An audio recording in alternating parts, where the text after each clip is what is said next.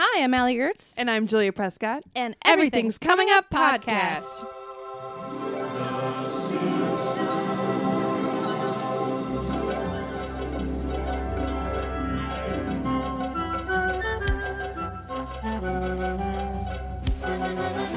This episode is brought to you by the Itchy and Scratchy and Poochie Show. What else do you want? That's about it. I like it. Let's get into it. I don't know whose face it's in, but it's not mine. But it is one of my favorite episodes. Hi, I'm Josh. Hi, Josh. Hi. So, of course, we're joined today by Josh Weinstein, writer on The Simpsons, producer, showrunner on The Simpsons. What else? Did you animate on The Simpsons? No, but I did do. I have a couple of voices in the show went uncredited. Oh my god, I didn't know that. Also, I'll say, like, since we're talking about the Poochie episode, and one of the reasons I wanted to talk about it, besides it's so funny, it's not emotional, but it's really, really funny. Mm-hmm. But it's about working on The Simpsons. Yeah. So I wanted to, like, I thought it's a good segue into, like, talking about and just working in television in general, I'd say. But of course, Yeah. you know, your specific experience with and The also, Simpsons. I'll tell you, like, the genesis of this episode is in part, like, very much about working in TV, because part of it, well, there's three paths that led to Poochie. Mm-hmm. And the first one was there's a tradition started by Mike and Al in like season 3. I think the front was that season 3 or 4. I can't remember. Yeah, But we'll check. Anyway, yeah. But anyway, like originally Itchy and Scratchy was just a Tom and Jerry parody. But people realized, like, wait a second, it's a show within a show. It's our chance to comment about The Simpsons on our show. And so Mike and Al they pioneered, like, the Itchy and Scratchy writers. That was the original Simpsons rewrite room. Like, if you look at that, if you freeze frame, that's all the writers. That's the rewrite room. Yeah. And it's still it sort of still looks like that. But anyway, so they pioneered, like, every year we're going to have, like, an Itchy and Scratchy episode. And often it will involve the writers, because then you get to cram yourself and get yourself animated in the show. So so that was part of it. So every year we always wanted to do an Itchy and Scratchy episode. And, like, in season 7, we did The Day the Violence Died. I love that episode I do so too. much. It's really good. Oh my god! And there's a call. I have David Cohen's original outline for the Poochie Show that I found that he gave me at the end of Futurama when he's cleaning out his offices, and it has an amazing callback to The Day the Violence Died that we cut because this outline. This is going to be a rambling conversation. Oh, That's my what God. we want. We can go wherever. All right, because this outline. You're a treat. You guys as well. Oh my So- goodness. You said that and I had a gigantic bite of burrito in my mouth. I'm sorry, you guys. That's off. I'm not worthy of being here. But this outline is 52 pages. Okay. Oh wow. It's an outline, and the average Simpsons script to record is 42 pages. You go to table read like 48. So this was way too long. That's insane, Josh. Yeah. Why is it so long? Because David Cohen, and I will say this about David Cohen, there are a few Simpsons writers like David Cohen, John Vitti, maybe a couple others who have such a high percentage of material from their original drafts that go to air. Yeah. And that's really rare. And we'll talk about this, like how, like, the rewrite room is so great. And it's like every episode, it's really the whole staff writing it. And that's why so many episodes are great. But David Cohen's one of these rare guys that it's so good. Like, when he turned in this first draft, we were like, oh, this is an easy rewrite. But it's also like in this draft that I have in front of me, the outline, there's so many things that almost went like verbatim. And a lot of ones did. Wow. But anyway, the callback, I'll just say it because we're going to forget later, is that there's a Krusty's really mad, you know, at Roger Myers, right? Right. And Roger Myers And I love that dynamic between them. I don't know. I think Yeah. that meeting between them made me really happy. But then, like, what happened? Transmitter blow down? Yeah, that's what I was saying. Hey, shut up! And it's just like he's so. It's like the perfect combination of, like, Hollywood sleazebags and lazy people and bad people. So it's they're a really good team. Mm-hmm, I wish we had done more of that, because it's also like Alex Rocco was like a treat.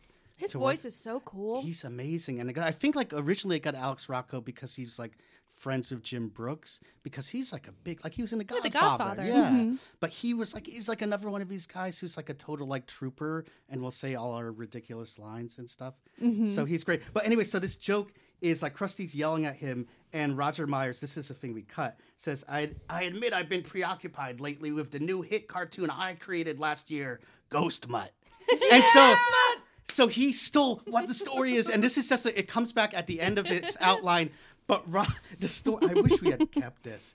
I've not seen this for 20 years until I saw this last night. Is that Roger Myers stole the idea of Ghost Mutt from Marge, and made it a hit cartoon. That's one of my favorite lines, and I think I own a Gmail account that is like Ghost Mutt something. Mutt? Also, the Gmail. way that she says it is just perfect. Ghost Mutt. That's like another, and there's a callback later in this outline where Marge is really mad that Roger Myers stole the idea. Oh my! So, but I was like, it's a hidden treasure. That's amazing. In this. Where was Ghost Mutt based on anything? Was it like around the time of like Ghost Dad, or like it was like the era of super cruddy ghost crap, and probably like Turner and Hooch kind of stuff. Yeah, all just those like bad pairings, human and animal pairings. Yeah. That's oh my god. Also, I have to say like. On the Day Divine Style, one of my favorite things ever is Dinner Dog. that early cartoon. I think I was thinking about this last night because I'm wasting time thinking about how Ghost Mutt is like the descendant of Dinner Dog, like the cartoon, the modern cartoon. Anyway, but anyway, I want to write a spec script for Ghost Mutt right now. You should contact Roger Myers. All right, okay.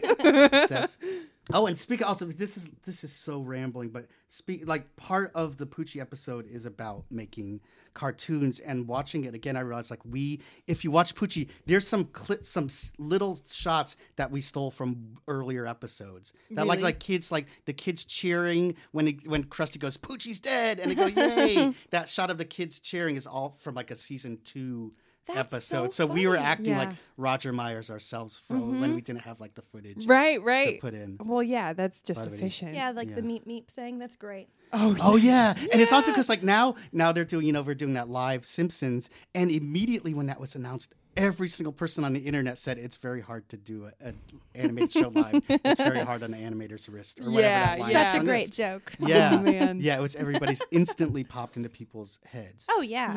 Yeah. I just love that character too, of the character of the voice of Itchy and Scratchy being this like older woman like voice actress, because I think that's very true to how most of cartoon voices are. Like I think aren't the voices of Mickey Mouse and Minnie Mouse like it's like this elderly couple or something. It's like it's always someone that you would never expect, and they voice like 7 different key characters. Yeah, no, and this is and she's totally based on June Foray. Oh who did I think she did Rocky and Bullwinkle, or she's certainly awesome. Mm-hmm. But she's like the grand dame of voiceover. Right. So that was totally based on her. Yeah, it That's just felt great. very true and realistic. Even when I was a kid, I remember being like, "That feels right."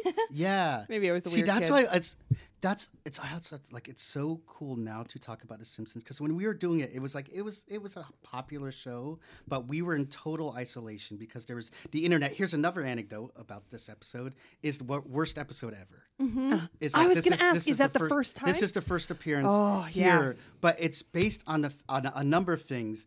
But I remember in season 4, like it would be the internet was in its very nascent stages. Like it took 10 minutes to dial up. And Bill, my partner, is a computer expert. So we would spend 10, 15 minutes logging onto the internet to see alt TV Simpsons, to see people on season 4 episodes going, worst episode ever. The Simpsons going downhill. That's horrible. And it's like, in season 4, it's the best thing ever made. And so anyway, in part, this episode, Poochie, is in part about writing about it, but it's also about like fan reaction to the show. And it's also about being like, and I'm sure like the guys on The Simpsons now can relate to this, is like it's being on a show that's been on the air for a long time, and the pressures you feel as a writer to like keep things fresh and outrageous and in your face, Yeah. But it's like there's like even in season 8 we're feeling those pressures of like, wow. And so like this episode is our way to comment on it. Right. And I mean, you're feeling that season 8. Now, what season are they on? 25? 27? 26? 26? Yeah. So it's like to feel that at season 8, that's normal. I mean, that season 8 is already surpassing most television shows. I can't imagine what they're feeling now with season 26. Yeah, so it's my hat really goes off hard. to Yeah, them. me too. Just me for too. producing a show every week. Yeah, and trying Yeah. to do stories that haven't been done in jokes, because we always had that. Yeah. That's a rule that comes from Mike and Al. Originally, it's like we'll never tell the same joke twice or the same story twice, and so Yeah. it gets harder and harder Right. to do. So then you dig deeper and you try to create stories for maybe the side characters. And, comic book guy has his own Yeah. arc. Or and- like I looked up Poochie in Simpsons World, and there are like 4 episodes that have Poochie like featured in some way. Yeah. Like, or at least Poochie in the title in some way. I haven't but he watched went them all. back to his home planet. He did. He died, and it's specific. He died on his way. This is so. That's one of my favorite. That became a things. meme. Yeah. People started posting that everywhere. I love that. I love it when like just Simpson stills become like used by the whole internet. Yeah, and just Yeah. you see that, you instantly know. It's like a dog sliding up, and you see the cell, I bottom of love the the cell. cell showing. That's oh my god! Like if I could, that's like one of my dream cells is to have that set up Oh, with Poochie flying. Oh my yeah. god, wouldn't that be Beautiful. good? So, Yeah. but yeah. Oh, and so I didn't even get to the other 2 factors that led to Poochie. So the second one, first there's the tradition started by Mike and Alan doing Itchy and Scratchy show within a show. The second we just talked about, which is like about being on a show that's been on the air for a while and the pressures you feel. And the third one is we every year, one of the great things about The Simpsons, and you guys know this, is that like no one can interfere. No executives can interfere, because when the show was created in the early days of Fox and it was Jim Brooks and Matt Groening and Sam Simon, the network was fresh and new, and you're like, oh my God, you guys want to do a show for us? Fine. And they specifically said, we'll do the show for you, but you can't ever interfere. And executives can't give notes or anything. You can get censor notes, but Right. that's it. So like that's why the show is so good, Mm-hmm. because there's no people like the Poochie executive saying that you need to be outrageous and consistently and thoroughly and blah blah blah. There's nobody to talk about paradigms or anything like that. It's Yeah. like, so that's why The Simpsons is so great. Was it proactive? Proactive and paradigm, Paradigm. aren't those, Aren't those words dumb people use to sound smart? Yeah, Not that yeah. you're doing that. I'm fired, aren't I? Yes. Oh, yes. And then you look, if you watch that, then he's gone. That's George Meyer. That's and you great. you see a second later, he's gone. He was Yeah, sent out I of the love room. that. Yeah. So I'm fired, aren't I? I just love that quick take. Like he doesn't even take a Yeah, breath. He no. knows. Who knows?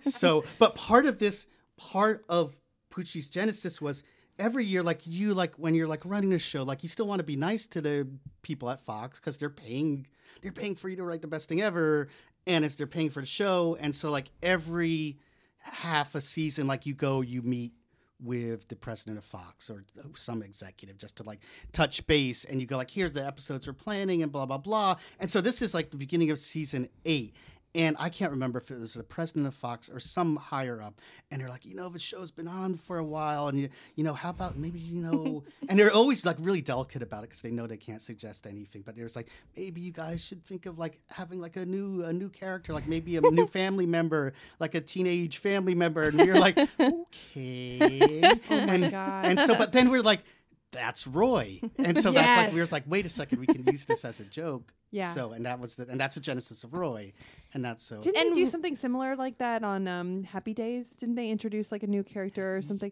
Or like one of those shows? Yeah, no, I they think. did. I think they had like Richie also had an older brother, Chuck. Oh yeah. And I the can't- Brady Bunch did that too. Brady Yeah. Bunch with that. Um, Maybe that was what I was thinking Yeah, of the more. little what's his but name? I love Shoot. Yeah. I love that take that Dan Castellaneta gives when Roy is introduced. Oh my god! Oh my God. that's my favorite. Yeah. That's my favorite thing because oh yeah, hi Roy. Oh, That's no, it, yeah, it's so that's off so the matter cuff. of Oh my fact. God, Yes, it just kills me every time. that's so perfect. And Roy is so crummy. I It's know. like, and that's he's pretty much human Poochie. Yeah, he's he's got like human- the same outfit yeah. on. Yeah, Yeah. my friend Joe Quazala, who's been on the show before, dressed as Roy for Halloween, Oh God. and that's one of my favorite costumes I've ever seen. It's because that's Yeah. it's an so awesome specific. oblique reference. It's Yeah, so yeah. good. It's also an easy costume. It is an It easy is costume, just super sunglasses easy. and a backwards hat. But yeah, Roy would have been enough for that episode to be funny, and we'd kind of be able to maybe get that like they're making fun of the idea of having a new character. But then, of course, you guys do the whole Poochie thing, and it's perfect. Yeah. I can't believe how well it works, like, just as a message. Even as a kid, I was able to understand kind of, like, this is a peek behind the scenes. That's and, like, cool. That's good to I mean, know, yeah. That's crazy, right? Being a kid, being able, like, I'm not crediting me. I'm crediting the episode of just being like, oh, there's something going on here. Well, I mean, that's a testament to the strength of the writer's room and you guys as a whole, as a production. It's so accessible. The jokes are so accessible. Yeah, but I think it's also like kids are really smart. Yeah. And it's like kids know when a cartoon is crappy. Like they have a general feeling or whatever, like a show. Like I know as a kid, I knew Gilligan's Island was crappy. I still watched it, but I just knew. Yep. And I knew like on the like Hanna-Barbera cartoons, you could tell they were cheap. Like even if you didn't know how they made them, and you could just feel that crudiness. Mm-hmm. Mm-hmm. Yeah. But I mean, it serves a purpose too. You know, I think that like when you watch it, you're like, this is crappy, but I know it's campy too. And so to form that distinction early on, I think is great. But yeah, what was interesting about, Itchy and Scratchy not doing well in this episode is that, as Lisa says, like, there's nothing wrong with it. Like, it's still just as great as it's ever been. Yeah. We just are a little tired of it. Yeah, by the way, that has one of my favorite moments is when they're kind of explaining it. Bart is saying, it's like, we love you guys, but we don't need to see you all the time. Marge gives him a hug, and he's like, Mom, you can hug me in my sleep. And she says, I do. You're missing the Itchy and Scratchy show. Don't you like it anymore? Sure, we love it. But how can we watch TV when it's so beautiful out? Well, yeah, Mom. I mean, we love you and Dad, too, but God knows we don't need to see you every day. An occasional hug is all I ask. Mom, you can hug me when I'm asleep. I do. I thought that when they go to the department store, so you have to introduce that they are being part of this focus group for Itchy and Scratchy. And I love the way that you guys handled that, and that it's literally just a guy going, hey, want to come with me? Yeah, that sounds good. Let's go. Like, I'm always shocked that we got away with that because it's very creepy. Yeah, it's creepy. And it's like, actually in this outline, there's more of an explanation for the guy. Like he says to Marge, like, we're doing a focus group. Oh. So it but that undercuts the joke. And I'm sure like that's why we cut it. But yeah, I couldn't believe the joke alone is funny. And then it serves a function for the story, which is like a tasty morsel. Yeah. I also love that it's so like, this episode's so realistic, like that Bart and Lisa are bored at the department store. They're by the credit department, and Marge is buying a bra. It's like, it couldn't be like more boring. Oh, yeah. And so it sort of captures that kid. Well, I love that line that she says, I need to purchase a brassiere. First of all, a brassiere. You kids wander around in the credit department. Yeah, and Mole Man's sitting there too. It's a perfect guy to be sitting there. Yeah, really of course. Is. But like this, okay, so this focus group too, that's like another huge thing that you have to deal with when you're in TV. Okay, how many of you kids would like Itchy and Scratchy to deal with real-life problems like the ones you face every day? And who would like to see them do just the opposite, getting into far-out situations involving robots and magic powers? So you want a realistic, down-to-earth show that's completely off the wall and swarming with magic robots. That's right. Good. And also, you should win things by watching. You kids don't know what you want. That's why you're still kids, because you're stupid. Just tell me what's wrong with the freaking show.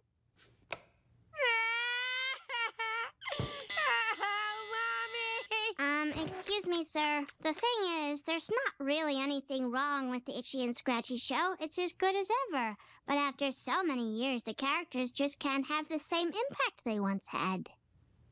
That's it. That's it, little girl. You saved Itchy and Scratchy. Please sign these papers indicating that you did not save Itchy and Scratchy. And it's like it's weird such garbage. It is, and it's exactly like it is. It's like you want like a crazy you want a down to earth show that's swarming with robots and blah blah. It's like that's what focus groups. They don't know what they want. Yeah. And then we did get a down to earth show swarming with robots called Futurama. So it did like, in a way, and they created by David and Matt. So maybe that led to that was the initial idea. Yeah. Ooh, maybe there's something to this. But it was like this episode was our chance to get out all our anger about all BS that you have to do with TV, including focus groups. Yeah. The focus group had so many good jokes. Like every single second of that was so funny. The mirror coughing.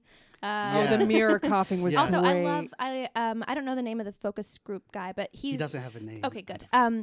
I repurposed the image of him smiling into the mirror as just like when you like the way you look. Like, Oh it's just yeah, like, yes, that's great. I love That's the thing in this. He thumbs up the mirror. He thumbs up the mirror. And so, and the best thing is the best.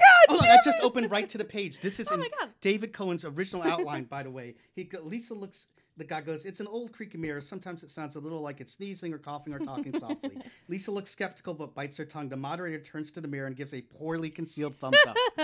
So it's all it's such a fun, it's clunky thing. And his shit-eating grin at that moment is like so great too. Even his outfit, like everything about him is so drab. Yeah, like it's bland and it's, And I always get just excited just to see the characters I love on the show. Like I'm just like, hey, they're all here in the focus group. That's awesome. Yeah, it's because we've got Nelson and Milhouse, but we specifically have Nelson just so he could do the Muscle Man I thing. love that. Too. And I love which was one hilarious. kid seems to like the Muscle Man. I love that was line hilarious to me so as a kid. much. That hit with me. And also that's what kids do. They they mess around. and then when they get yelled at for not knowing what they want, and then Ralph just bursts into tears. Oh my God, that's and then he clicks over to know. Yeah. And that's another line.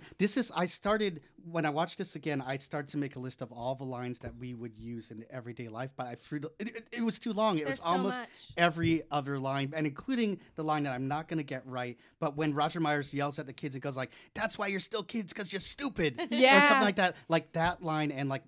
My kids use that line all the time now too. Love that. But it's just like there's so many lines that we use. The logic of that line is so great, as if there's a barrier of maturity that enables you to suddenly be an adult. I like to use Rostify him by 10%. Yes. Rostify him. Oh my God, there's so many. See, that's the thing too. It's like this episode after you leave The Simpsons and like you go into development and stuff.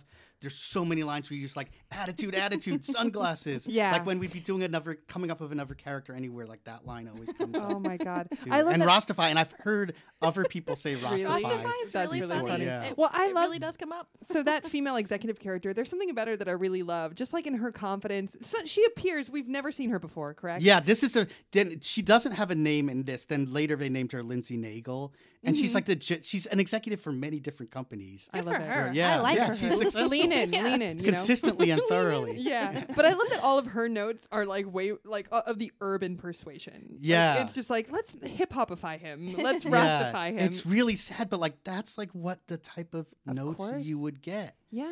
And it's like that's the type of like if Fox could have interfered with The Simpsons, that's the type of stuff they would want.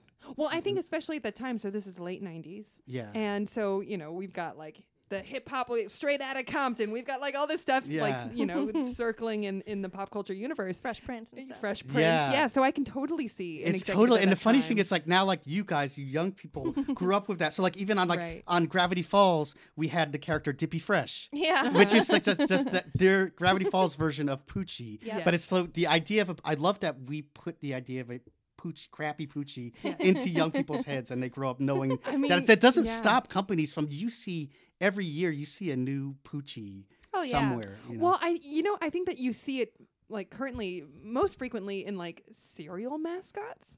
When they recently the B for like Cheerios or Honey Nut Cheerios, they just put sunglasses on it. Sunglasses, and now attitude. His theme song is "Must Be the Honey." Must be the honey. I hate that. It's so bad. Who's it for? Because it's not for little kids. Little kids don't care. It's just for the executives patting themselves on the back, thinking that they're hip and young. Yeah, it makes me uncomfortable. It makes me and in fact, too. Poochie was.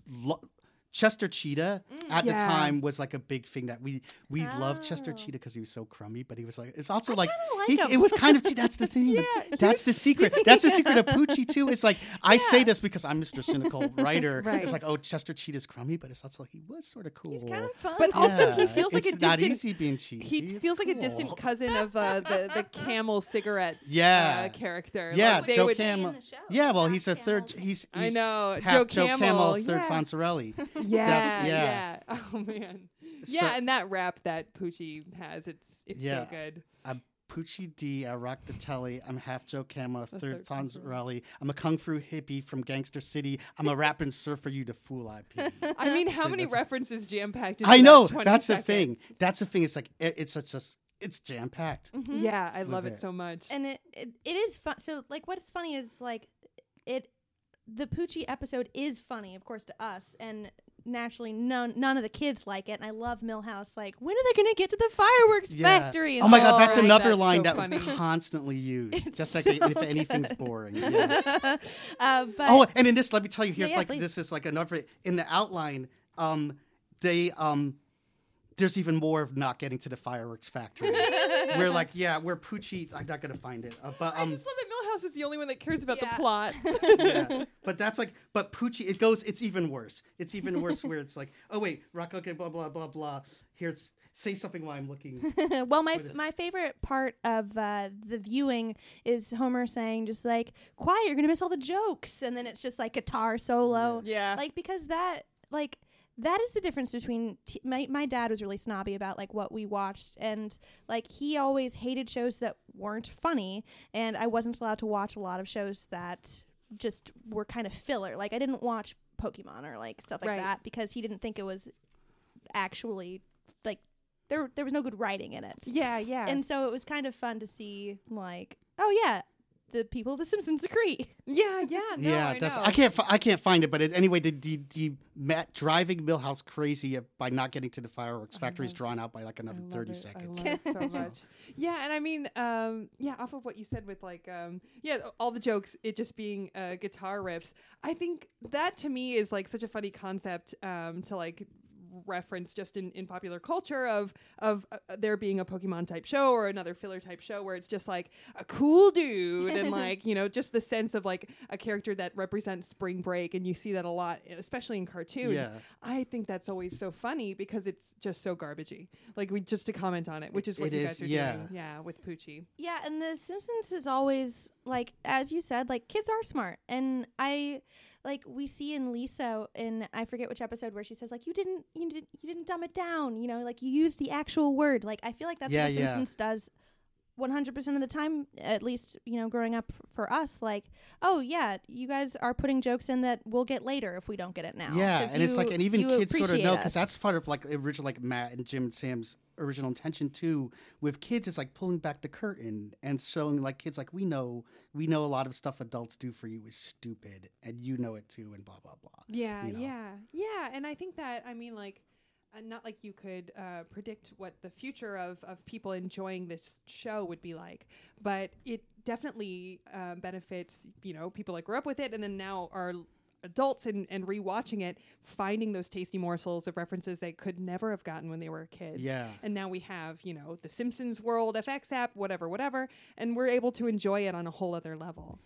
Yeah, that's, I mean, and I know, like, I don't remember what it is, but I know there's like one or two references during our years that I didn't get. And I only got like years later, but everyone else like laughed and it's like, okay, sure, okay, to put it in. And I didn't get it till years later. There was a moment in the writers, the like rewrite room of the, like our obvious like Harvard guy in the room, making like, I'm trying to find, I wrote it down in my notes.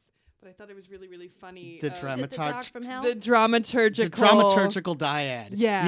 Yeah, I think that's Bill. And then I think It's I'm the one who so talks funny. about Cerberus. Cerberus was my favorite yeah. part because It's she's so just like, funny. we're talking the dog from hell. And you mean Cerberus? And she just gives him a blank look because it's Yes. like, yeah. I mean, I would never, obviously did not get that one as a child. And you have to really pay attention to get it now. But I just think that it's one of those jokes that, like it's a savory morsel when you do pick it up. And it goes over so quickly. Right. And that's what makes it even funnier. And you could tell from the tone, though, that it's just like, oh, he's taking this literally. Like, Yes, you could tell, of even course. if you don't know what Cerberus is. Right. And it's also, but part of it's making fun of the writers for being like too brainy, Right. Yes. too. It's like they're sort of like, oh, and that's a thing, too. In recording this episode, I think the actors really enjoyed making fun of the writers Yeah. because they course. either have like sort of I'm snooty Joe Harvard or I'm wimpy writer like that. Yeah, and there's it's like no in they between. so enjoyed like sort of skewering us It's as perfect. well. Yeah. And I love it. it's, you know, we kind of talked about last time you were here, but it's kind of nice to see that you guys aren't all like king god, I guess. Like, just because you guys write the funniest show that's ever existed, you kind of have like this picture of like nothing bad has ever happened to them and they're perfect and confident all the time. Oh, this is a good segue. Let's talk about like the writer's room and stuff, because it's like one of the reasons I love The Simpsons and I love animation, and I've gone out into live action and I come running back to animation. It's like it's a really nice, and I think we talked about this before, but it's a nerdy world. People are really nice, and this is like the rewrite room that you see in Poochie episode. That's like Simpsons stage 3 rewrite room in season 7 and 8 in our years. But from every year and every rewrite room, it's very similar. Of just like really nice nerdy people, and something that was like that Mike and Al told Bill and me when we very first started. They gave us some rules of the room that we took to heart and have lived ever since. And I know anyone who's been in the Simpsons room, like when they go out and do another show, like Greg Daniels or whatever, the way that room works, they've taken with them. That's one reason like Parks and Rec is one of like the funniest shows ever. Yeah. And it's because it's like, and Greg Daniels is like the nicest, gentlest guy, and it's the same thing. There's a rule that we're told is like, you never say no to a pitch, and you never say I don't like it. You never say anything negative about a pitch. And if like you don't like the joke, either stay silent or pitch something better. Yeah. And Wow, that's amazing, and I would have never ever known that. Well, I think the positive reinforcement it kind of in a way like makes the writers seem like children, but it's a very vulnerable thing, right? To pitch Because out you jokes. are. Yeah, it's also like don't know. Writers are the most insecure, Yes. childlike people anyway. Yeah. But it's really true. It's true in anything, even in like business. Like you let people feel empowered and let them feel like the more like they feel like they're making contribution, the more contributions they'll make. Yeah. And like in other live action sitcoms and places like Saturday Night Live, they're super cutthroat. Right. And I've heard this. I've never worked on it, so I just heard like on Saturday Night Live, other writers will actively try to shoot down your sketch. So that their feels like sketches. sketch writing 101. Yeah, and it's like a comedy it's like school. super negative. But The Simpsons was the opposite, and that's why it was so good. Is because it didn't matter like if you were showrunner or senior writer, or you had just started, or even you were a writer's assistant. If you pitched a joke that was funny, it went in. That's Right. so cool. And that's I love like that. it's so beautiful. It's like a commune, but it works, and everyone is there for like everyone's happy. Yeah. And so it's just like it just creates such a nice environment. And it's also, I'll talk about like the rewrite room itself too. It's like in Poochie, you see it looks like a corporate boardroom, which it's not. If you look in the front, is the real accurate depiction of the writer's room, the episode, the front, which is like, it's like the Simpsons building is, I think it was used as like a motel set. It looks like it's like 2-story motel yeah, building. that's right. And it's like the doors, I think I've said this before, but it's like no, it's okay. the doors for every office are screen doors. Yeah. And it's like, it's really rickety. In a rewrite room, there are 2 rewrite rooms now. I think we started doing that under Merkin because we had a bigger staff. But there's the big rewrite room. It's still the same place. It's like, it used to just be old sofas, like torn up sofas and a coffee table. And there's like a thing of caramel stuck on the ceiling from like, I think season 3. Was and that Conan? Conan, I think it was still there. Oh, here's a screen door. I don't know why I just guessed Conan. 'Cause Conan, he's very yeah, puckish. and that's the thing I'll tell you. Like this interesting thing too is like most writers are sort of nice, nerdy, quiet people, but Conan was it was like a 10-hour Conan show every day, but it was like awesome, Right, Because but it was makes like total sense yeah, that he is. yeah, he is now. wanted to perform, and he told us then like that his dream was always to have a show. Mm-hmm. But so That's so crazy. yeah, Mhm. but it was like Conan, like because when we first started, Conan was hired like 6 months before us, and then Bill and I got hired, and so like we were sort of new guys, so like we'd hang out with Conan, and it was like really cool, and it's like Conan hang out with Conan is like being on a Conan show, Right. Because he's Conan. Like we would go one time. Oh, here's another. This is rambling. No, please. worry. This about is it. like a side. This is the unknown period of The Simpsons that is between season 4 and season 5. Have I talked about this? Okay, this is a cool / boring thing, but it's like I doubt it. between season 4 and season 5, Merkin hadn't been hired yet, but Mike and Al had left. and so had a bunch of the original writers, and the only writers left besides Matt Groening were me and Bill and Conan and Dan McGrath. And it was a period of just months, but we were being paid, and we were like, what do we do? Because we're not like, nobody's running the show. It's like if Conan had stayed another couple of years, he would have eventually been showrunner for sure. Course, yeah. But like none of us were in charge, and we were like, well, what do we do? I guess we should think of episode ideas. And so we do like, well, let's think of episode ideas while we get ice cream. And it's like, let's think of episode ideas while we drive in Conan's car to Malibu and stuff like that. So it was this crazy. It was like a summer break. Yeah, it was summer. It was Simpsons summer camp. I wish that was recorded. Wow. Yeah, and it was but it was like, it's this weird little period before like anyone was in charge, and we were just like, I guess we should Kids taking care of themselves. Yeah, That's it was the kids incredible. taking I love that. the house, yeah. And so that was like a fun, like little weird. How long was that? To me, it seemed like it was like 6 months, but I bet it was only like a few months. Yeah. And then it's Wow. like, and I don't remember, like, I know that some ideas we came up with, we probably pitched to Merkin, and he did. But I can't remember. Oh, I just remember getting ice cream and stuff like that. But so anyway, Conan stories, because like there's like the thing about The Simpsons too is like there's not a lot of anecdotes about so and so yelled at so and so had a fit and blah blah, because it was just like it's like such a nerdy world. There aren't like anecdotes of people behaving badly, but there are anecdotes of like Conan being crazy Conan. And one of the best. This is one of my favorite stories, and it also has to do with lunch and with food. And it's like, oh, this is another thing. It's like in the Poochie episode where Otto goes like, man, where are you guys smoking when you came up with that? Yeah. And the writer, who's David Cohen, says, we were eating rotisserie chicken. I Can you love please just say it. the line? It's like, Funny. it's true. That's Yeah. it. It's like there were no drugs or alcohol. I have one good alcohol story, but there were no drugs or alcohol. You're writing, you can't like really do that. It's just like we ate rotisserie chicken, Right. and it's like, but when you're in the rewrite room for like 10 hours a day, there's not, and this pre-internet, like you didn't have phones. They had early cell phones, but you could only get calls on them or play Snake on them. And so the good old days. I do miss them. yeah, there were no distractions, so food is an awesome distraction. Yeah. And it's also like it ends up being a big waste of time. Like how this is all logistics about working on a show, but it's sort of interesting. It's like there's a big wasted amount of time, like up to 2 hours a day of figuring out where you're going to go for lunch or dinner, then ordering, and then like at a certain period you're just waiting for the food to arrive.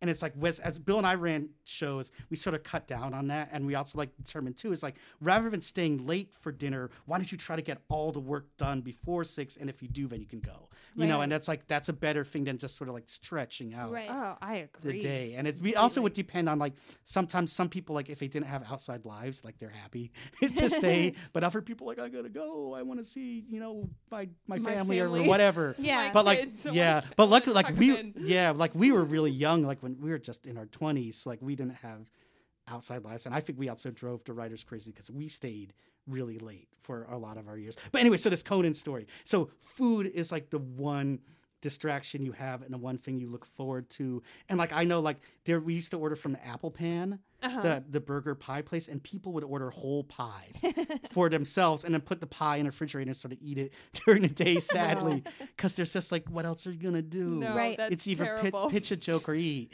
And so when lunch, every day when lunch would come is a really big deal.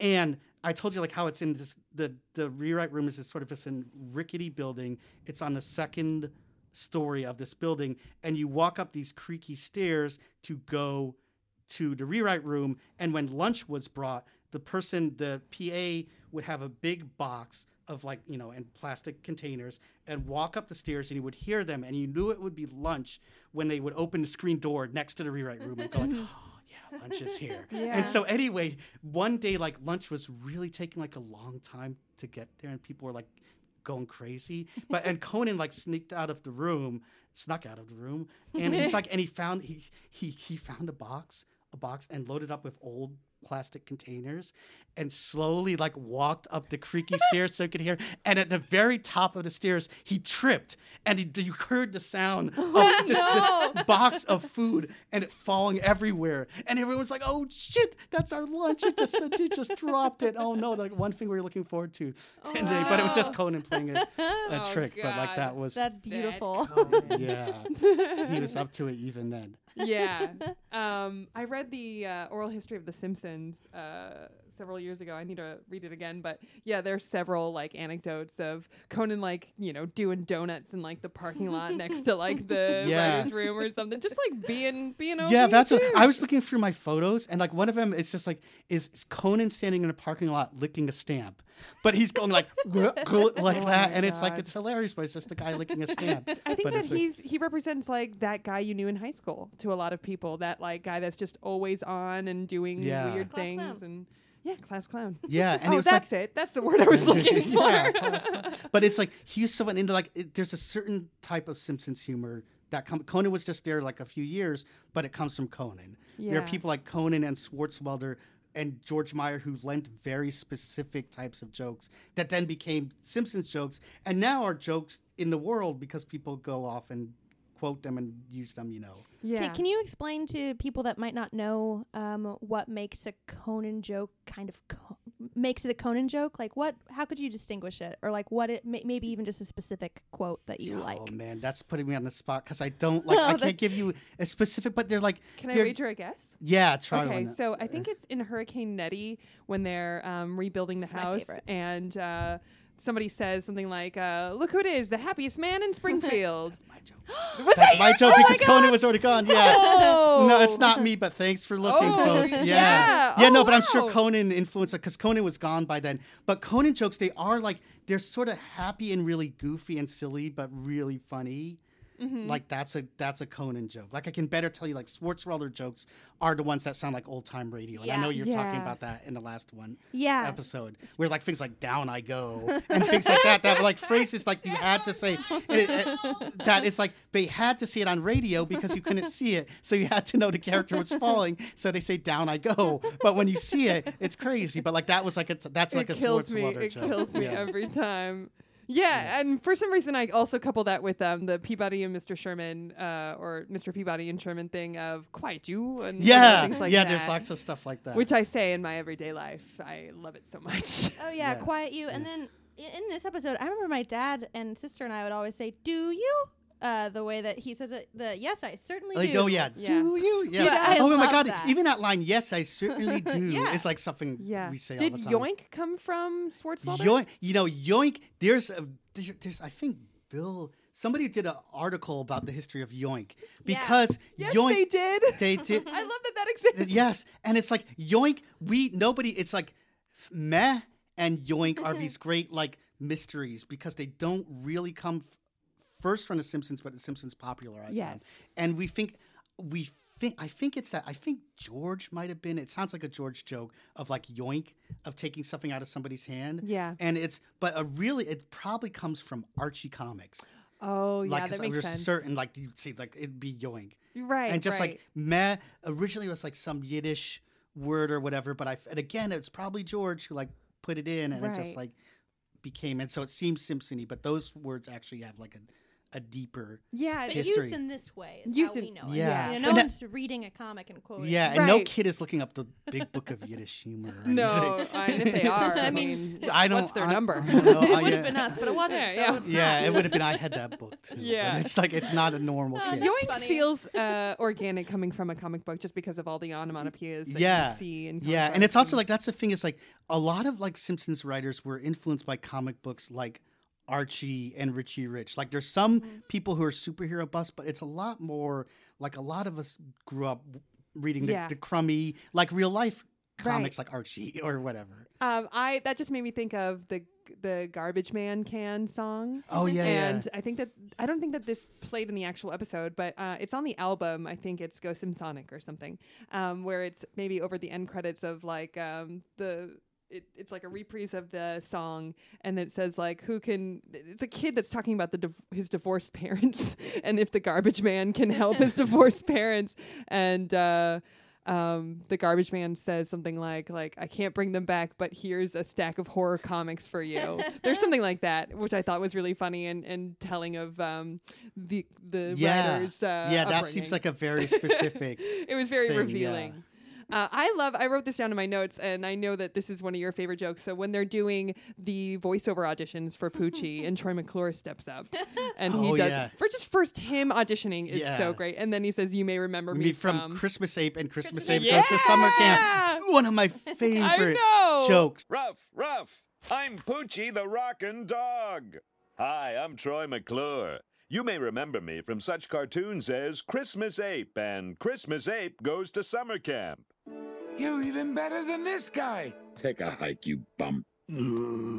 I love that. Yes, and that's like some jokes I know. I remember exactly when someone said them and who said them, and I'm almost certain that was Steve Tompkins. Oh yeah, it's a very that's a good. Steve Tompkins is a guy who just wrote like a few episodes, but was hugely influential in our years with just like great. Crazy jokes like in the Gay Steel Mill, like a huge part of that, like dancing in the vent and all that stuff, like that all came from Steve Tompkins. And here's a Steve Tompkins Poochie thing. It's because in the rewrite room where Roger Myers and Krusty are yelling at the writers and say, we were going to go with this dog and we want a name like Poochie but something better. And then they leave the room and then the writer, who's Bill, says, "So Poochie okay with everyone?" And everyone sort of goes like, yeah. And then the one writer, who's Steve Tompkins, goes like, "Yeah, it's good." I love that. And that's like that line, "Yeah, it's good." It's like we've said so many times in the last 20 years. Like anytime like you come up with something like, "Yeah, it's pretty good," you go like, "Yeah, it's good." Yeah, I love that reading. And that was such... and that's a thing. Sorry to interrupt. Oh no, it's like that's a thing that's where like that line that was ad libbed by Harry or Hank or Dan, and it's just like, but it's hilarious. And it's good, or so is it's good. Yeah, and it's like that's a thing like where we would count on the actors, like we wouldn't. Right. They came up with like maybe like I don't know, like a tenth of the most hilarious lines on The Simpsons were ad libbed. Yeah. Well, I was just going to say that take of like, the boss leaves and then the writers just go, "Is that okay with everybody?" Is like just every writer's remember. Yes, it is like, it's so like funny it's to me. lunchtime, that's fine. It's good. Yeah, exactly. I love the way that David Silverman was drawn too. Oh, yeah. And the tuba in the back. Yeah, because that's the thing. It's like these Itchy and Scratchy episodes are the chance for everybody to put everybody and their friends in the show. And so, David Silverman, that's exactly how his office looked like. And he's a tuba player, so they put in his tuba. And then when Homer and the lady, I don't remember her name, are doing the panel at the comic book store, and there's a line of people waiting to get in. There's Steve Moore, who's the director, and this guy Lance, and a couple other people who are animators. Like they're waiting in line there. So like sort of everybody who had something to do with that episode is there. Somewhere. And you guys did that often, trying to draw yourself in, or as often as you could. Yeah, and a lot of times, sometimes it's not our choice. Like in 22 short films, they're like they put when everyone's laughing at Nelson being driven down the street as the really tall guy who's Ian Maxton Graham is honking at them, and everyone's laughing, and Bill and I are in the crowd laughing, but then we realized like in the script, and I actually tweeted this because I was like, "Oh, look, we're in the show," and then Bill reminded me that in the script we said like the town's biggest losers are all there or something like that, and so like the animators put us That's fun. That scene I was just thinking about because I just saw Full Metal Jacket for the first time, and they do that to Gomer, where they pull his pants down and he's walking and he's sucking his thumb. I was wondering if you knew if that was intentional or if that was maybe just a fluke. But it's exactly the same. So it must be intentional. Didn't come from me. And see, look, that's a thing that I never knew as a reference till right this moment. If it was, but the Kubrick stuff you and I were talking about a little before we started recording, it has always been such a cool and loving nod. Oh my! It's like everybody, not everybody in Simpsons, but a lot of people are obsessed with Kubrick because he's so cool. And we were talking about this before. We only found out like a couple of years ago that Stanley Kubrick was a huge Simpsons fan. Wow, and that's like, and all of us were like. That like I'm not on the show now, but I would run into people or talk to Matt about it and whatever, and none of us knew that, because if any of us knew that, we would either had him on a show or flown him to a table, anything to meet the man. And we think what must have happened is like, because this was in the era of, he was living in England in the era of VHS tapes, and he must have like had his assistant call The Simpsons, and some assistant picked up. and said, "Oh, you want some tapes? We'll send them to you." And they never told any of the writers or anybody about. I bet Kubrick. he had like a room in his mansion that was just all Simpson stuff because he was such a classic hoarder. Yeah, I don't know if you know that, but he like his man. It's in a John Ronson book, but where he goes to visit Stanley Kubrick's house, like after he's passed, and it's just like one room is just like info on the moon landing, and one room is like info on Amadeus or something. It is pretty cool that he faked the moon landing. It is pretty cool. Yeah, he did a good job. I mean, it's There's good lots for of your clues. resume. No, he did a really Maybe the he's a moon good landing director. wasn't it. Maybe the moon He's a landing good- was just me subconsciously finest trying work. to wedge that in. Ooh, I'm a truther. Did you guys know that? Yeah, we could talk about that. Oh, okay, Yeah. great. But there are would other it be things at hand. cool to find like Stanley Kubrick Simpsons videotapes and see Yes. what episodes he watched and Yes, stuff? I would love to That, know like, what I his would- favorites are. Yeah, Oh God, I mean, and I bet somebody probably just threw them out because like what yeah, are of the VHS course, tapes? of course, like they would with early Simpson stuff that you were Yeah, mentioning. that's just saying like when like in the early days because like Bill and I were huge Simpsons nerds before we started in season 3. So when we this can lead back to the writers' room. Like when we started, we were like, oh my God, this is the pantheon of comedy gods. And so like we were really intimidated. But also like when we started, like there was like nobody knew that the Simpsons. It was popular, but we didn't know it was going to become an American institution. Of course, how could and you? so like there's lots of stuff like that was just being thrown away, like early scripts and these fast like things like and that were just going to be tossed. And we're like, they were like literally was like a thing labeled trash that was full of like early scripts, and we were like, this cannot be thrown out. And so like we save some stuff and other people save stuff. So like so it's there. Yes. Like at some point there's going to be an official history of the Simpsons book that will have all these cool Or things. like a museum, or There Oh my should be God! a If there was a thing. museum, everyone would go. Yeah, because it's just like imagine like seeing like these early drawings and early versions and like the first things. Like I know, like for example, like the Treehouse of Horror was I forget what it was originally called. It wasn't Treehouse of Horror. I think it was Crypt of something. Treehouse Crypt or something that didn't even have as good a ring. Oh yeah. It was something, but like we found an early script where it said like Crypt and it was crossed out and said Treehouse of Horror. That's and so it's cool. like, People would that's- love to see that. Yeah, like that's history. Yeah. And so and so like someday like when there's a book and like all these things. And it's also what's sort of sad too is like I only have like maybe 10 photos of our time on The Simpsons because no one was really taking photos. There Right, it's weren't not the camera same. phones. And so like there's so much that is just it's just the oral history because there's not that much documentation, but there's all these interesting things, you know, that have happened in 27 years. Right. Wow. Yeah. Oh, I was just going to ask, not to get too off topic, but do you know what the evolution was in introducing Treehouse of Horror into the show as part of like a staple for the seasons, or was it just like a idea that everyone just sort of latched onto randomly? Yeah, I can't remember. No, I actually looked it up. No, and did I you? can't, and I don't remember. Oh, so, no. but it was some, No it was worries. just some specific idea, and to make it interesting. To make like a holiday special. And then the choice of Halloween, I think, was great and fitting for the stories they wanted to tell and how obsessed everyone was with Twilight Zone, obviously. Oh God, Yeah. Twilight Zone's the best. Yeah. I'm just looking through my notes of some of the lines that I don't know that we'll get to, and some that I think that are really funny. When so you guys missed the recording of our little sound check before we hit play, but you did a very great Homer talking into the Hey, mic. all you ladies out there in Radio Land. I It's like- love that that's his choice. It's It is so so- funny because he says that he has a funny voice, and he's just like, I don't think I do, and then goes into one. He's like, is that what I sound like? But I love. Have you ever listened to your own recording? And he says, I prefer to listen to Cheap Trick. Yeah. Oh, I love that too because it's So such funny. a specific reference to Homer's life and his world as and a teenager and being a teenager in the 70s and stuff.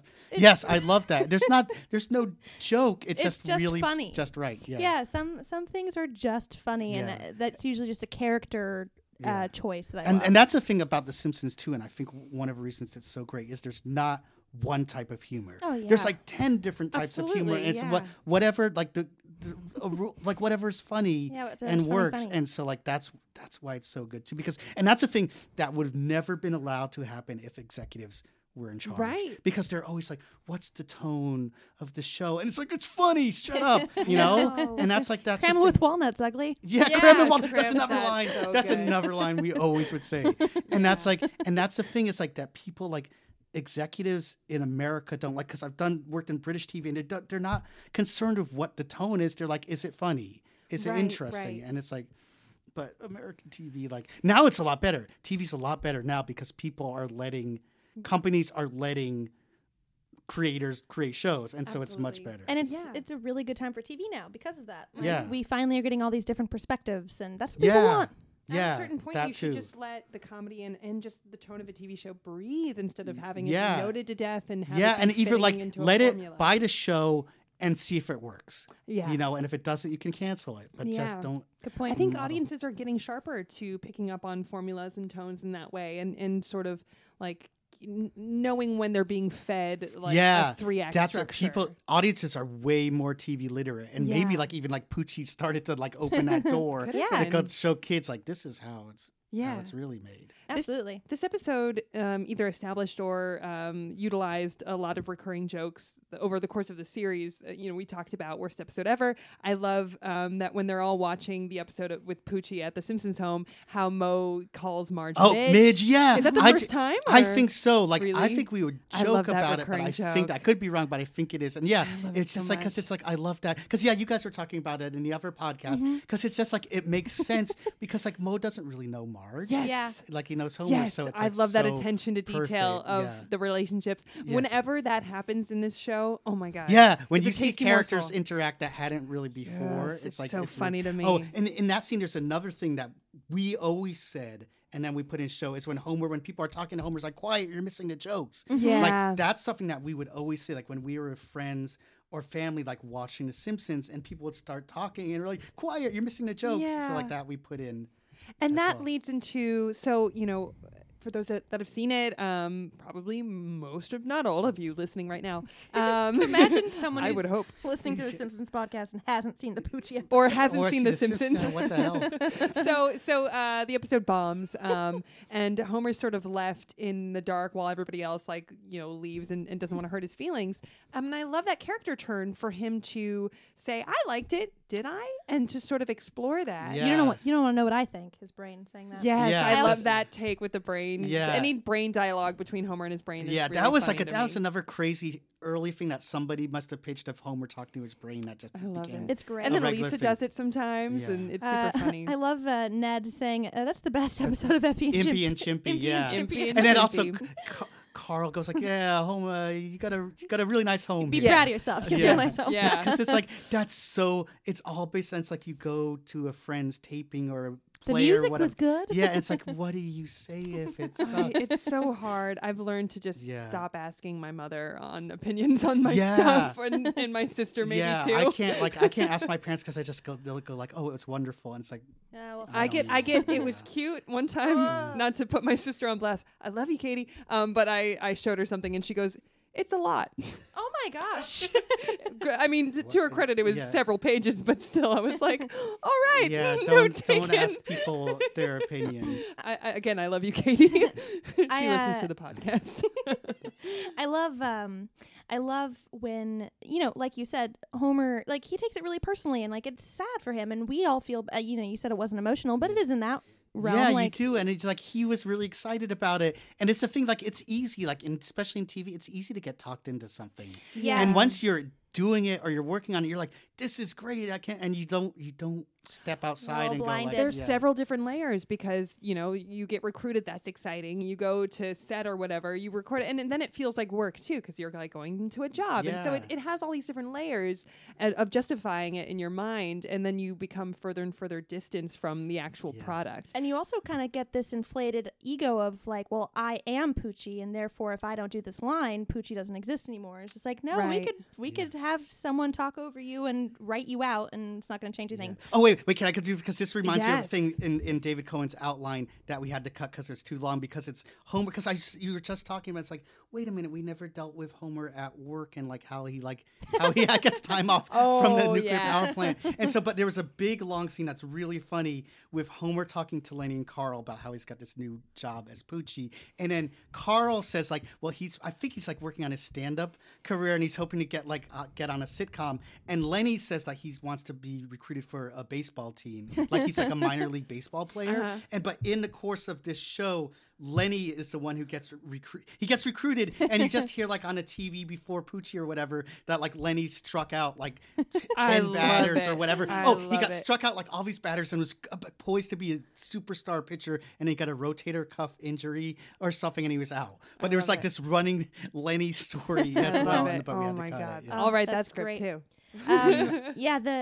So it's funny the relationship that they all have with the writers on this show, and like how much of that commentary there is. And I love when Marge says, writers, they make me madder than yak and heat. Yeah, that's so like that's us going like, you need writers. You need it. You guys are brilliant, but you need the writers. Well, that's actually funny too, because like this episode makes me think of when the writers' strike happened, and like watching the shows like Conan and like other shows like The Daily Show and all these different things that you love. And like if you're not a writer and you only know I like this show, and suddenly the writers are gone, you don't really know what that means. And then you see what it means. I think especially for like a talk show or a daytime talk show where you might not detect you don't know, but there's somebody doing the research of that and doing that and writing the jokes.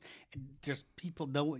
That's a big thing. And I was like, as a kid, I had no idea that there were TV writers. Me neither. Right. That's like You just think that they're kind of off the cuff funny, or they told them it's like, hey, so this is what's happening in the news today. Be funny. And that's part of it's like the show is a response to like when you meet people and like perfectly intelligent people to be like, oh, what character do you write for?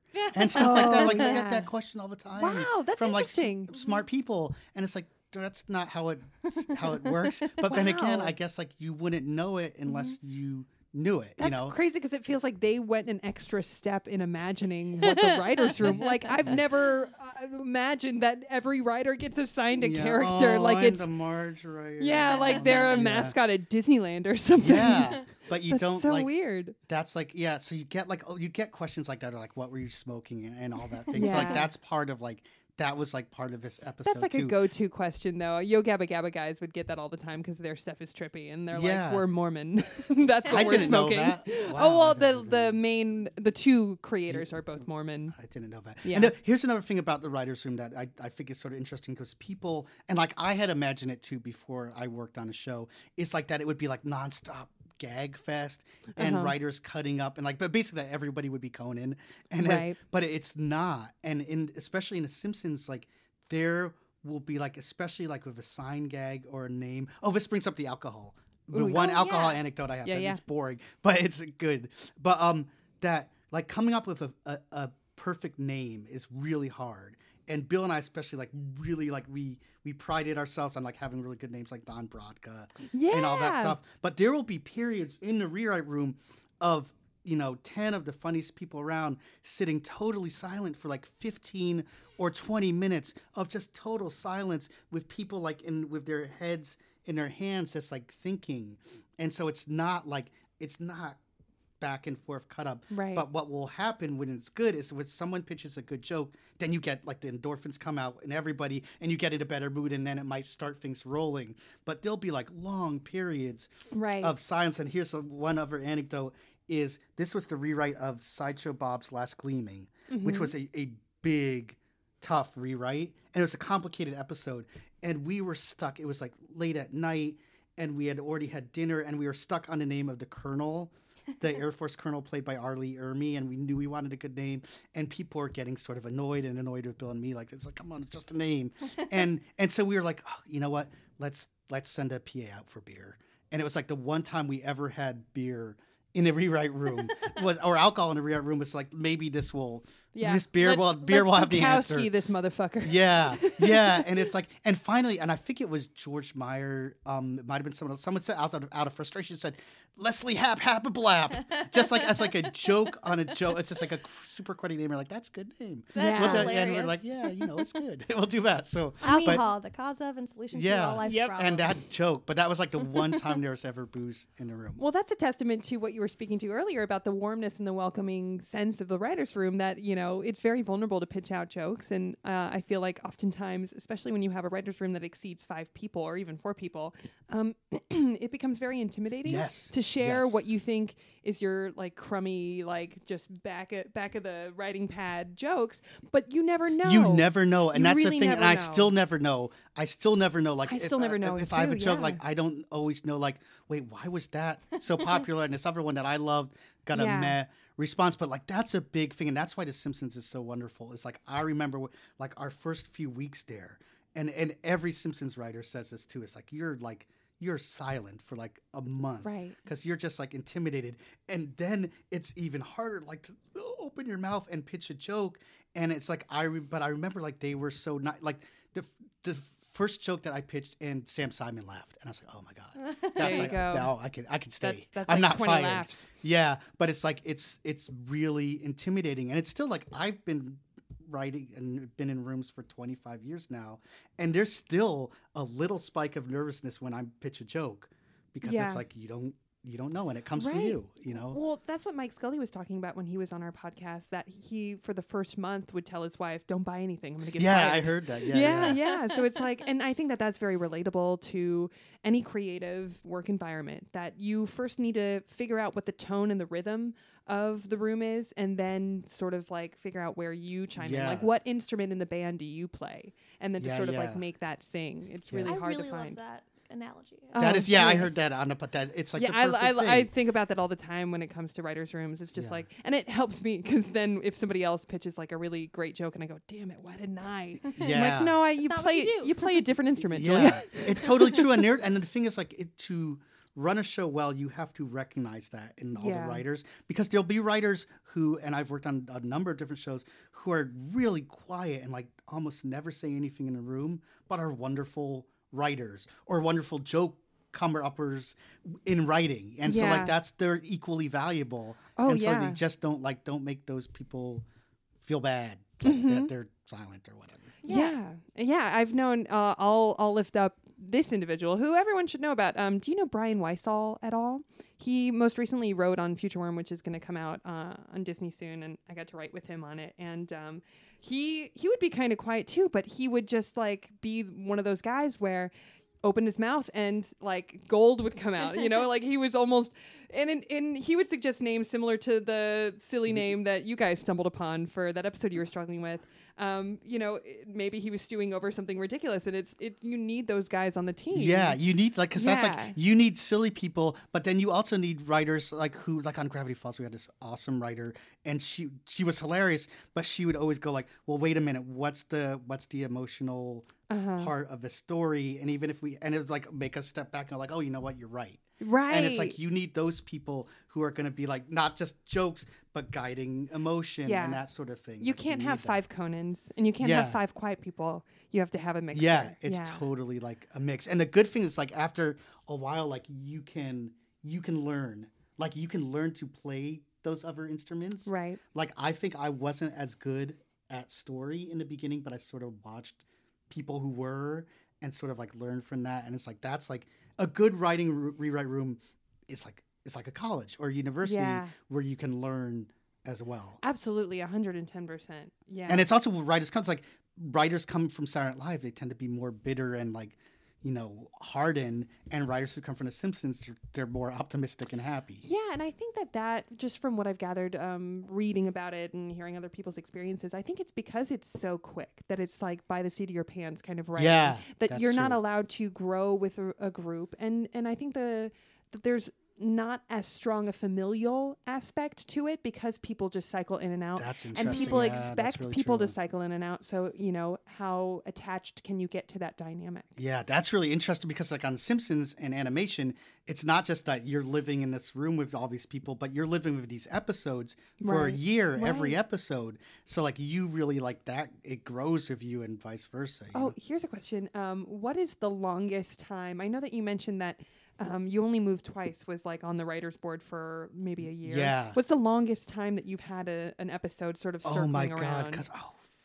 Because there's, I was listening to your podcast with Simon, and he was talking, you guys mentioned an episode, and I was like, oh my God, that was an episode that was on the board for Was ages. it the episode we were talking about, Secret War of Lisa Simpson? Yes, or? it was. It was. Wow. Duh. One of the very first Simpsons episodes they wrote was a military academy that the kids go, and I don't remember the exact story, but it was when it's like literally before The Simpsons was on the air, and they were still figuring out the show, but they actually wrote an episode about military academy, and it sort of didn't.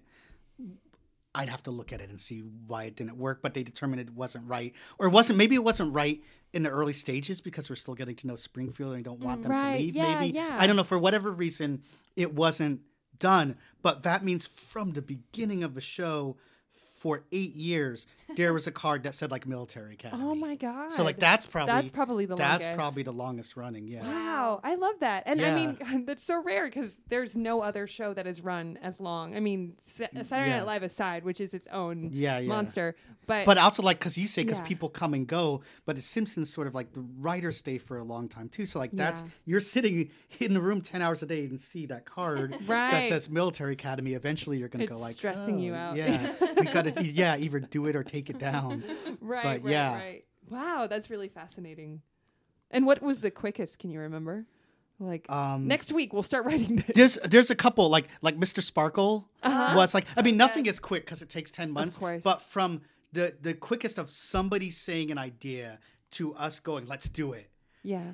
Mr. Sparkle, which is a B story, I know like instantly like when Donick, because he grew up on Cape Cod and he used to go to a dump there and look at stuff, and he was talking about, and somebody, it might have been him, said Homer finds a box with himself on it, and we're like, whoa, that's a crazy story, let's do it. Yeah. And that's Fishbowl. And it stands out as a premise. It really does. Yeah, because it's like the story of that one. Oh, it's Marge. See, that's why some of these B stories are like they're better than that. Yeah. Or it's like I think it's Marge becomes the listen lady. Is that Listen Lady? Yeah, which is a really good. Oh my god, that's a great episode too. That is a great episode. And it's like and I mean, it's a great A story. It's so organic for her character. Yeah, I think, and I think that was because we needed like a B, like because that's really Marge on her own with these other characters. So I think we needed a Homer episode, but I could be wrong. I think those go together, but yeah, that episode is so good, and you know, it's hard to not hear an episode and want to say all the favorite jokes, but I do have one that I have to say. One of my favorite jokes from that episode is something my dad and I quote all the time, which is when Homer's just like, "Let's go home. We are home." That was fast. Yeah. That was like, yeah, and that's because like we also like we needed an ending for that scene. It kills me. I love the subtle Homer stuff like that. Homer has a great it may be his last line in this episode. It just made me laugh so hard. I lost creative control of the project and I forgot to ask for any money. Oh, well, live and learn. Which is great because it has a dual purpose. It's such a funny line, first and foremost. And then secondly, it wraps up and puts the genie back in the bottle for the episode so that we don't have to deal with, you know, oh, is he going to get residuals? Yeah, because he doesn't gonna get paid. Yeah, and it's also kind of relatable. It's like, oh, yeah, I just did a bunch of work for free. Yes, especially as a writer. Yeah, it's like to come up with this idea because the studio said, oh, come up with this, and you spent all this time and you didn't ask for money. And you lost control of the project. It's so consistent with him not even saying like, how much are we getting paid? He'd be like, oh, I get to be this thing? But I think it really was like because we forgot to deal with like him getting paid and stuff, and like, but it worked out. Yeah, and I love, of course, the very ending of you know, Bart and Lisa just kind of like, oh, back to the good old days, and they're bored by it, and then just I love the look of the credits being the TV kind of fuzzy with your guys' names. Like it made me laugh out loud. Moving or like it really made me laugh. Just I don't know. It wasn't like it was. Yeah, it's not. It's just like it's poignant. Like and it's also like it's really like Bart and Lisa are sort of like us too. It's like this show is still as good, you know, and it still is, but it's like we've been with it for a long time, and, you know. Yeah, and but it's by no fault of its own. Yeah, you know, and that's like the hugest thing, and we could talk on and on. But like all those lines of like when Bart's talking to the comic book guy, it's like what they owe you. It's like if anything, you owe them. They've given you hours of entertainment, and I think about that a lot. Last night's Itchy and Scratchy was, without a doubt, the worst episode ever. Rest assured that I was on the internet within minutes, registering my disgust throughout the world. Hey, I know it wasn't great, but what right do you have to complain? As a loyal viewer, I feel they owe me. What? They've given you thousands of hours of entertainment for free. What could they possibly owe you? I mean, if anything, you owe them. Worst episode ever. Yeah. And I think about it a lot. If like I'm complaining about some TV show, it's like, wait a minute, they've given me hours of entertainment for free. You know? It's like, why? Or like a musician is like, I don't like their new song. It's like, well, wait a minute, they've given me so many hours of pleasure. Yeah. You know, the only area that I will say is an exception to that is when you get those like February, March releases from big studios and they're just like so middle of the road filler. You know that they're dumping it. Yeah. So I'm just like, man, you guys could have greenlit something else. Yeah, for no, $50 you can million. hate. You can hate studios. Yeah, you can just don't hate writers. No, but everything else, everything else, I agree 110%. And I love his line of just like, as a loyal viewer, like I'm giving them, you know, like by checking in on Nielsen, I am. No, you're not. That was like that scene was fan service, but it's like that's us talking about fans and all the stuff like in the Magic Itchy and Scratchy, it's a Magic Xylophone, Itchy Scratchy CD-ROM. Is there a way to get out of a dungeon without using the wizard key? Yeah. And it's almost like, what the hell are you talking about? I love his turn in that. It feels consistent with this character. Yeah. And I love that the other voice actress, is so grateful. It's because like that's like so realistic too. Because like Yeah. fans, like on The Simpsons or especially on like Gravity Falls, you like love your fans, but they'll have things in their heads that like we never even thought about. And it's like, how do you like, you got to be nice, but it's like, I never thought about it. It wasn't that complex. And a lot of time on The Simpsons too, it's like people think something is a reference to something brilliant and it's not. Right. It's just like a random joke. That reminds me of this moment. The last time that you did Stonecutters, I think, people were asking you about why there are so many ape references on the show. And I believe your answer was, we think apes are funny. Yeah. And I thought that was so great. That was on our podcast. Oh, was it? Oh. Was it? Yeah, apes. Yeah, Oh. it's Christmas ape, and okay. that's why it's in it. And a gorilla, and Sideshow Bob Roberts when they're looking at the phone book trying to find just someone named a gorilla. Like we thought that was funny. No, I love that, and it makes me monkeys kind of are think funny. of. I don't know if you've seen the documentary Room 237, which is So about. good. It's about The Shining. You know, I want to see it because I'm obsessed with The Shining. It's great. Well, it's great. It, It'll appeal to you on two different fronts. The Shining first and foremost, and then I think that it's just a great documentary about the nature of art and film criticism and how so many people can form these conspiracy theories or they can connect the dots on their own and form a very passionate, informed argument. But yet you can't have like 10 correct, passionate, informed arguments. So it's really interesting to see like, you know, the difference between like a creator putting something out in the world and then the world receiving it and how they always misinterpret it or read things. It's really interesting because like I know as a viewer, like I will totally leap on any conspiracy and believe it in a second. And I love it. It's just fun. It's fun. Yeah. Well, did we already ask you what you thought of? There's like a fan theory going around. Like people are kind of talking about like, well, how will The Simpsons end? And there's one where Homer is basically, I think, what was it? It's basically that it's either all in his head or like he's insane or something like that. What do you think of those really far out ways of ending the show? Don't make it a dream, make it, because like I want it all to have really happened. Me too. And that's like, it's really hard. Like I don't know, like I'm not on show